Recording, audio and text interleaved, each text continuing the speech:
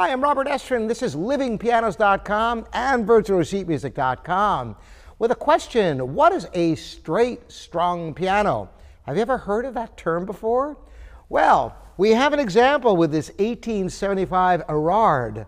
And you'll notice that on pianos since the turn of the 20th century and earlier, actually around the 1880s, it became pretty standard fare for the strings to cross over one another.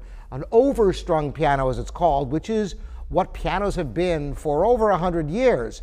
But before that, from the very origins of the piano, dating back to the years of the harpsichord, the strings would go straight and they didn't cross over one another.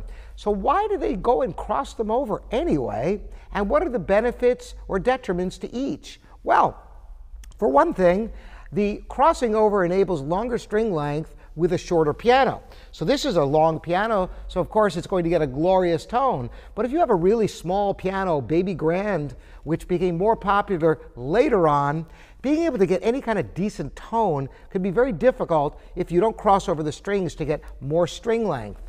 More than that, where the bridges are placed on the soundboard will also change the tone to some extent. So you'll hear a sound out of this piano, which is the sound that Liszt and Chopin heard, because the pianos they played didn't have cross stringing for the most part.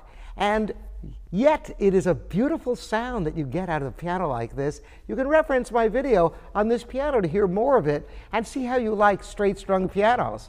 Thanks so much for joining me. Robert Estrin here at virtualsheetmusic.com and livingpianos.com.